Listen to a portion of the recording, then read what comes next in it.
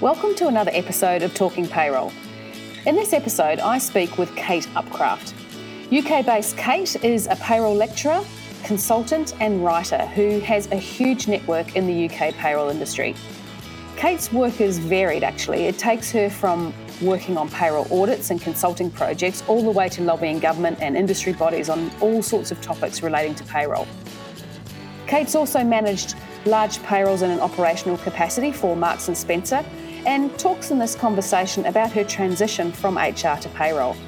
Kate also shed some light for me on the complexities of the devolution of the UK and its tax implications and how payroll is coping with that.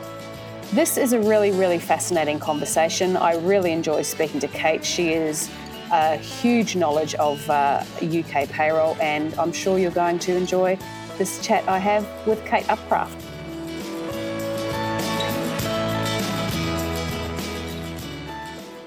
Kate Upcraft, welcome to the Talking Payroll podcast. Hello, Tracy.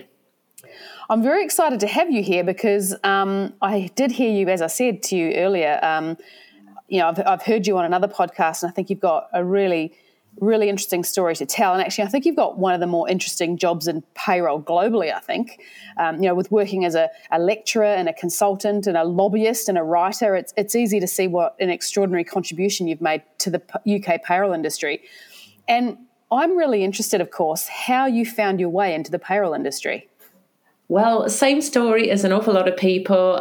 Not a career plan, I have to say. Actually, complete naivety of not understanding what I was getting myself into. I was an HR manager at a big retailer in the UK called Marks & Spencer. I was a store retail HR manager. And my interaction with payroll was that basically I used to send a lot of timesheets off to them once a week on a Saturday, and magically a little bunch of payslips came back 2 or 3 weeks later. And when the job came up to move into head office and they were advertising for a payroll manager, I thought, well, I can do this. I've done all the HR side, and there must just be a big button somewhere in London that somebody presses and magically 100,000 people get paid.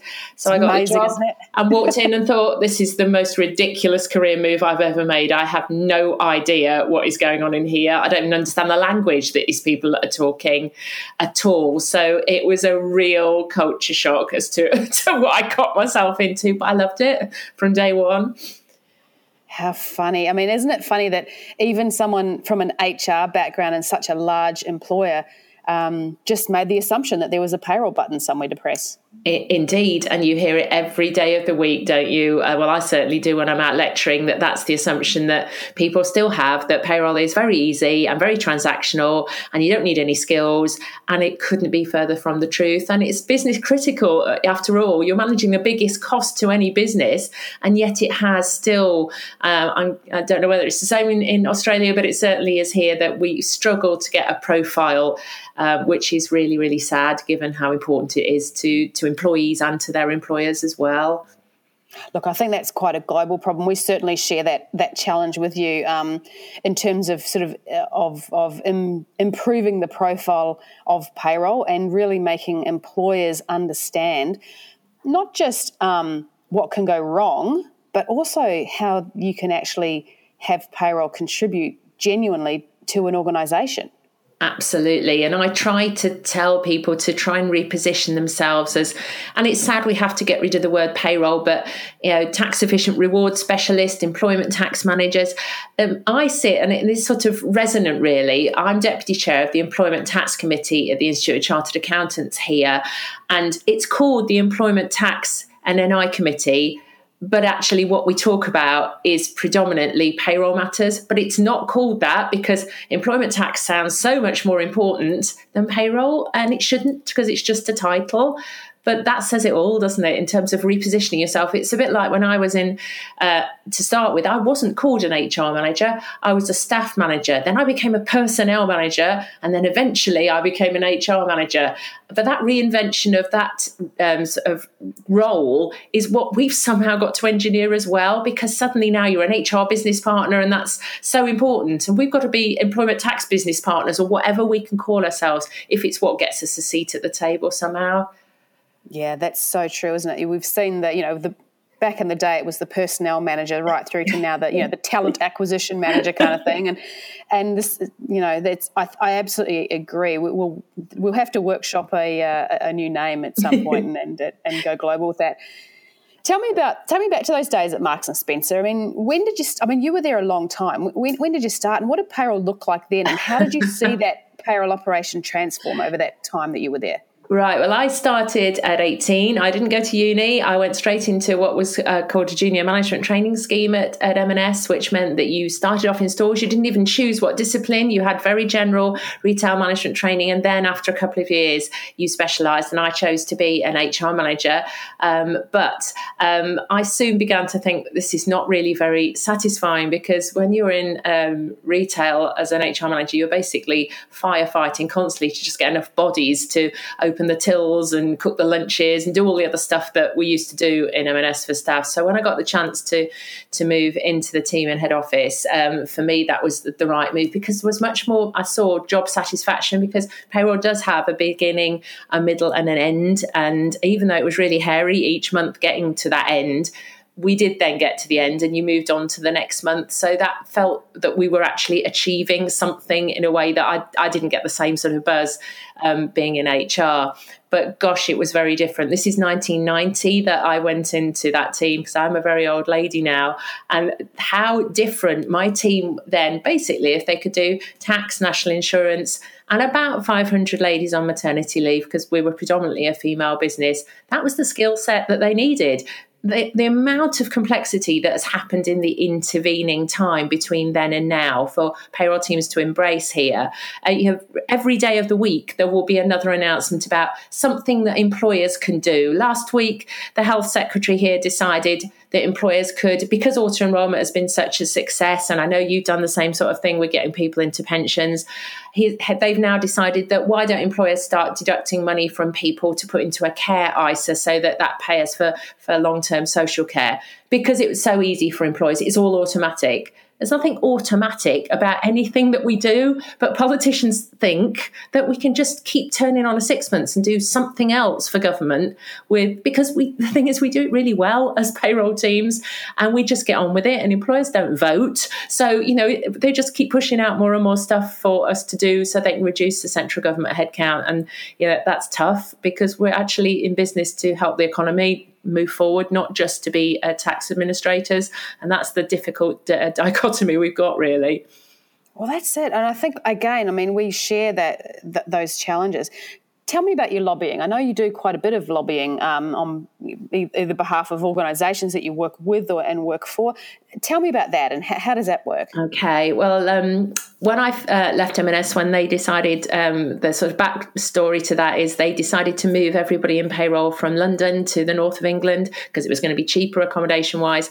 None of us could move because we were mums and we lived in London. Mm-hmm. So that was the end of my 20-plus years there, which was lovely. But then I went to work for CIPP, as they are now, and I became head of policy there.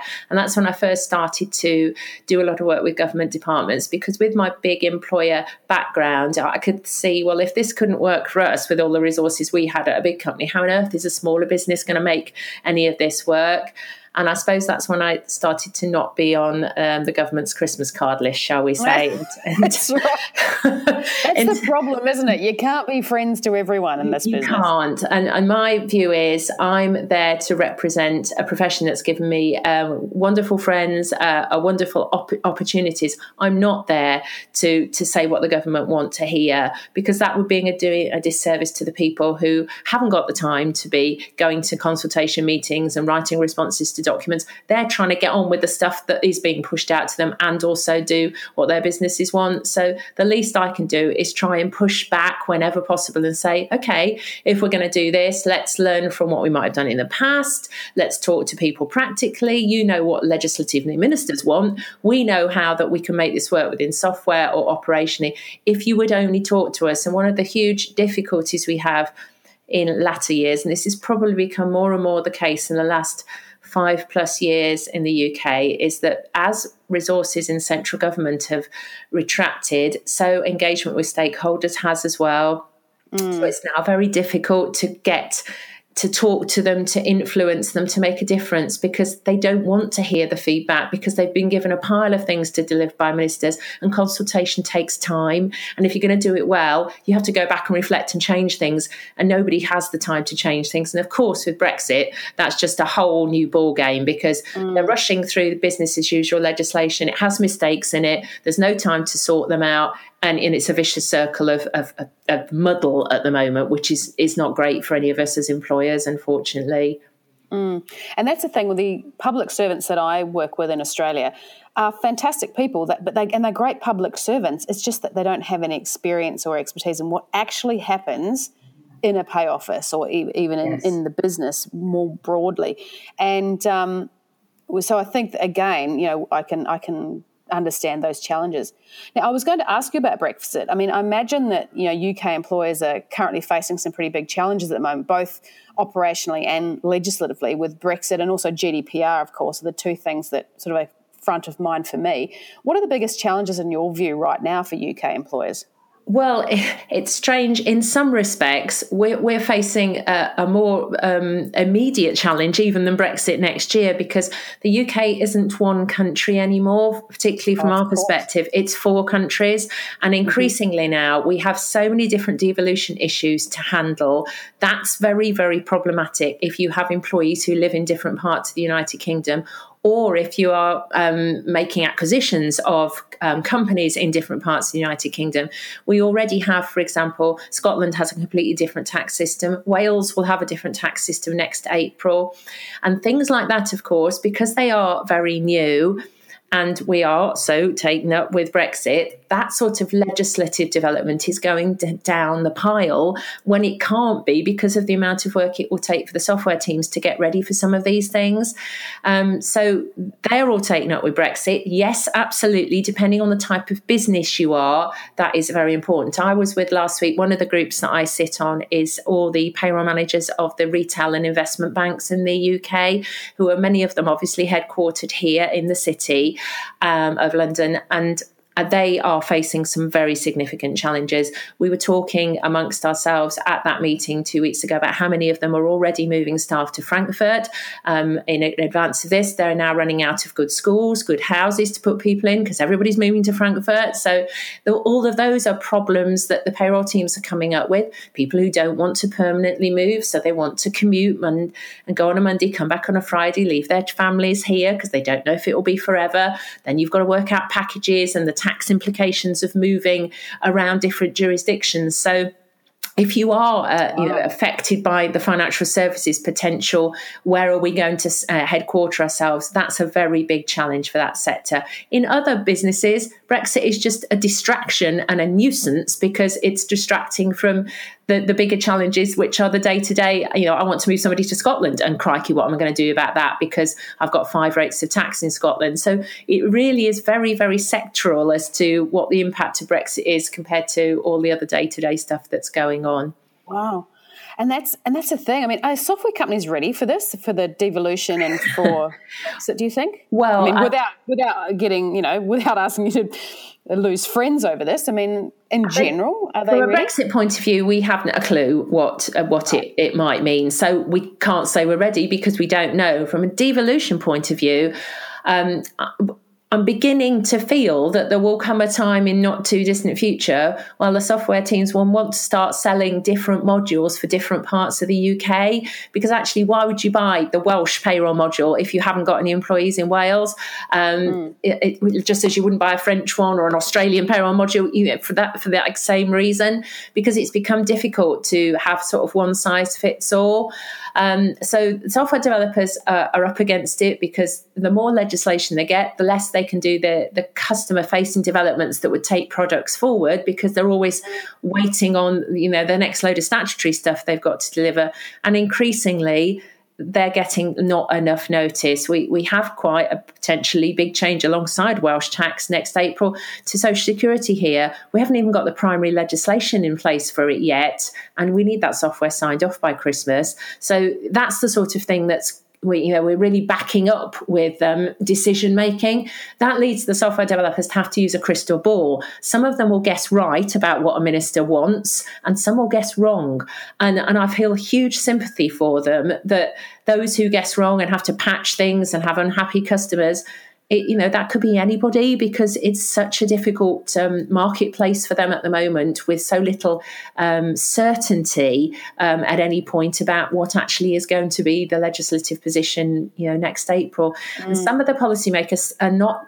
We've had quite a sort of shift in the UK around how the tax year operates, and quite a lot of things that used to be done at the end of the year, we now can do throughout the year, but trying to culturally get the policymakers to think, so that means you've got to tell us stuff at a different time than you used to, because we've got some employers doing things throughout the year and some employers doing it at the end of the year. You can't now tell us everything at the end of the year, because those employers who've chosen a different route, that's no good to them whatsoever.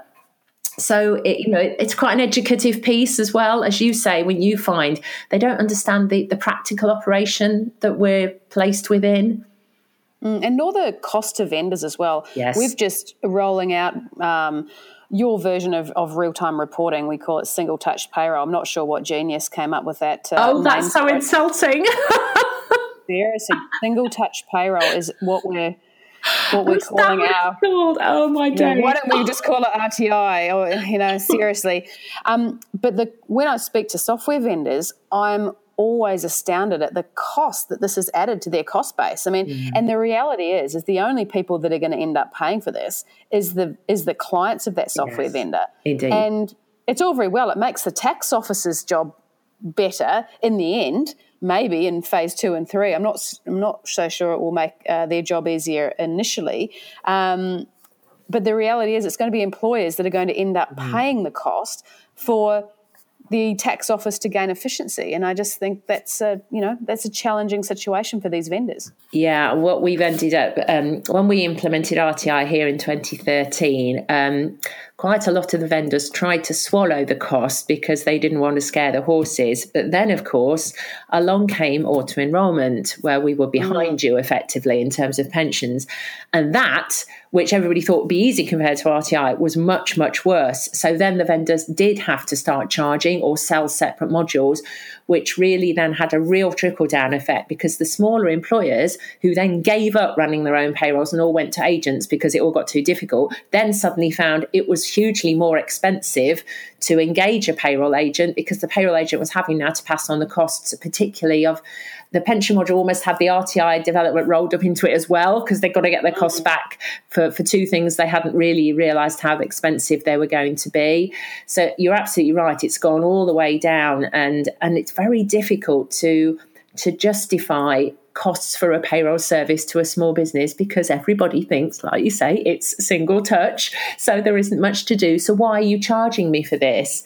And we have this. Exactly. One of the things we're doing in the UK at the moment which is about this whole change of cycle, is we're stopping reporting on things like company cars at the end of the year, and lots of employers are reporting them throughout the year.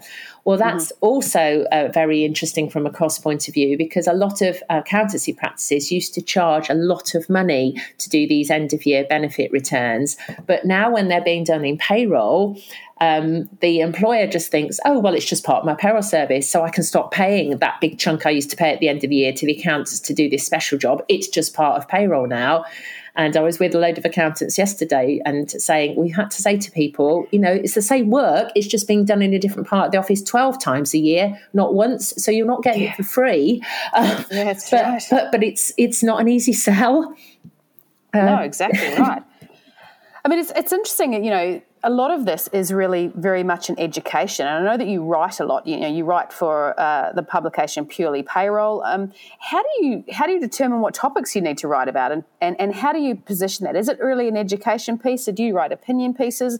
What's most topical and most popular with readers? It's very much depends on the publication. I write one particular newsletter for a client which is aimed much more at smaller employers, and it's much more simple how-to-do type information. Whereas if I'm writing for a software developer, or sometimes some of the software developers, I write anonymous blogs for them, but for their customers effectively, they will be wanting to know what's been announced, what's topical, what's coming down the tubes. Others will want opinion pieces of, do we think this is a good idea? So it very much depends on the client, whether it's more of a technical manual, which, because I also do some of those online resources for people where they're people who are looking up information. So it's very much, if you've got somebody going on adoption leave, you need to do this, and this, right down to the much more, I don't think this is a good idea type of opinion piece, and this is why I don't think it's a good idea. So the writing is very, very interesting and needs to be fitted in around everything else. But yeah, you've got to be very mindful of the tone of the client, because say a lot of the stuff I write, I don't have a byline for it. So you're trying to write the style that is appropriate to their product and their way of engaging with their client base as well. Sure. And I mean, like you say, different size employers might have issues around different things. I mean, in terms of training and education, I mean, I'm a massive believer in regular payroll training, because it is an industry that changes constantly. And also with payroll professionals with accredited qualifications in the payroll discipline. And it's really something that the Australian payroll industry hasn't been great at delivering historically. We've only had nationally accredited payroll qualifications for 6 or 7 years. And I know that the UK have had formal payroll qualifications for some time now, and I know that you now have a payroll apprenticeship. Have these assisted, or how have these assisted really in increasing the quality of payroll knowledge across teams and payroll outcomes for employers? Yeah, I think it is very important. I did one, I think it was only the second year of the payroll management diploma when it was introduced by IPPM, as they were before there was CIPP. And that is because I remember, because I was pregnant with my first daughter, so that was like 23 years ago when they were available. So we have had qualifications for a long time. They are very much something that employers look for when they're recruiting payroll people, but they're only as good as whether you keep up to date. And that is the real struggle here, is that there is, first of all, this belief that there isn't anything that needs updating. And then it's, if you can even get the buy-in to that from the senior team, it's getting the budget for the regularity of that. We're having this conversation yesterday at lunch, actually, because I was teaching yesterday in the north of England, say with a load of payroll managers from payroll accountancy practices. And all of them were saying that the struggle they have, and these are people who actually were coming on training, so they're in the smaller minority of how they struggle to get the partners in practice to understand that they need to be going on a training session, and that needs to be at least annual because of the amount of churn there is. Just as it would be within the Pacific tax discipline within an accountancy practice. And I only meet the people who actually want to come on training courses. I know there are, obviously thousands and thousands of both employers and agents who are not getting any training, who are just left to their own devices. And then I end up, sadly, at some of those going in to do an audit and to help out, and find that people just have no idea how particular legislation has moved on. Policies are wrong because nobody has invested in keeping people abreast of what's going on. And that can end up with, naming and shaming in terms of national minimum wage non-compliance over here, which is a big deal, disclosures to HMRC, all sorts of tax issues, penalties, interest, you name it. And ultimately, same here. Yeah, it's a big deal. We have a criminal offence here in the private sector of tax evasion, and that starts from not even assessing which people can be employed versus self-employed, all the way through to just not correctly calculating your taxes. So, that's people going to jail at a senior level if they don't get this right. So it is a big deal. Yeah, and it's amazing that people don't understand those risks. I mean, likewise, our press are very good at picking up a payroll bad news story. It must sell newspapers because they love it, and it's just such bad press. It's really quite damaging to brands. So again, it's I think it's something that we share in terms of challenges, is getting the executives to understand the reasoning for this, not that it's a jolly going for a payroll training for a day. I was speaking with a client today, actually, who's had a meeting with the HR director and their procurement manager. And, of course, the procurement manager, all they care about is getting something for less costs than they would otherwise. And even the HR manager was at pains to explain to this procurement manager that, cost is important, of course. We don't want to pay more than we have to. But the most important thing is actually getting the right services and the right consultants and the right products, because, the costs of fixing this, when you have a payroll problem, are far outweigh the costs of putting it in the first place in a compliant manner. It's interesting what you said about the apprenticeship too as well, and the bottom end, because that was a conversation we were also having yesterday about having got this one particular agent said, yes, we've got a couple of apprentices starting. So I said, oh, are you training them in-house then? Because the payroll apprenticeship here is literally just getting off the ground. So we haven't got any training providers who are quite ready to go. So a lot of people are developing in-house programs. And she sadly said, oh no, our apprentices will do what we call AAT here, which is tax technician training, rather than a payroll apprenticeship. So although she was going to give them some payroll training, they were coming in as tax apprentices because we haven't got quickly enough off the ground here with the base level qualification. We've focused at the top. We've got a payroll degree. We've got the management diploma, but we haven't really done what we needed to get people into the profession and see it as a progressive career. And that's something we've got wrong, I think, and we should have done it much quicker. Well, I think that's important too. We've both got the Certificate 4 level, which is your practical, hands-on sort of entry level, plus the diploma. And I think that the reason for that is that you have a look at the demographics of payroll, and I'm sure it's similar in the UK. I'm actually coming over in a couple of weeks to go to the CIPP conference, so I will be interested in the demographic. But here it is an ageing demographic, and we need to encourage younger people, smart people, to actually choose a career in payroll. And, I think you can only do that through this sort of entry-level training. You're absolutely right. We've got exactly the same problem here. The majority of people that I meet are older ladies who are doing payroll here, whether that's because historically maybe you could fit it around caring responsibilities and children because people could do it on perhaps more of a part-time basis. It's increasingly very difficult to do that now with the responsibilities. But yes, we it's very gender specific. Yesterday I had one person out of 10 who was a guy, and he wasn't at payroll. He was an HR business partner who'd come because he was charged now with managing payroll and had no idea what he was managing and was really concerned. But all of the rest were women of not quite as old as me, but certainly not entry level people, and that's is a worry. Yeah, it's exactly the same here. Good on him for going though as an HR business partner, because there's not enough HR professionals that understand payroll. Indeed. So I think that's fantastic. Just speaking on that, I mean, in terms of someone entering the payroll industry, what tips and advice would you give someone who was considering payroll as a career? I think you need to have broad shoulders, because you are very, very rarely ever going to get somebody ringing you and say, thank you for paying me correctly this month. You will get constant, though, I've got 10 pence less than I had last month. What have you done to me?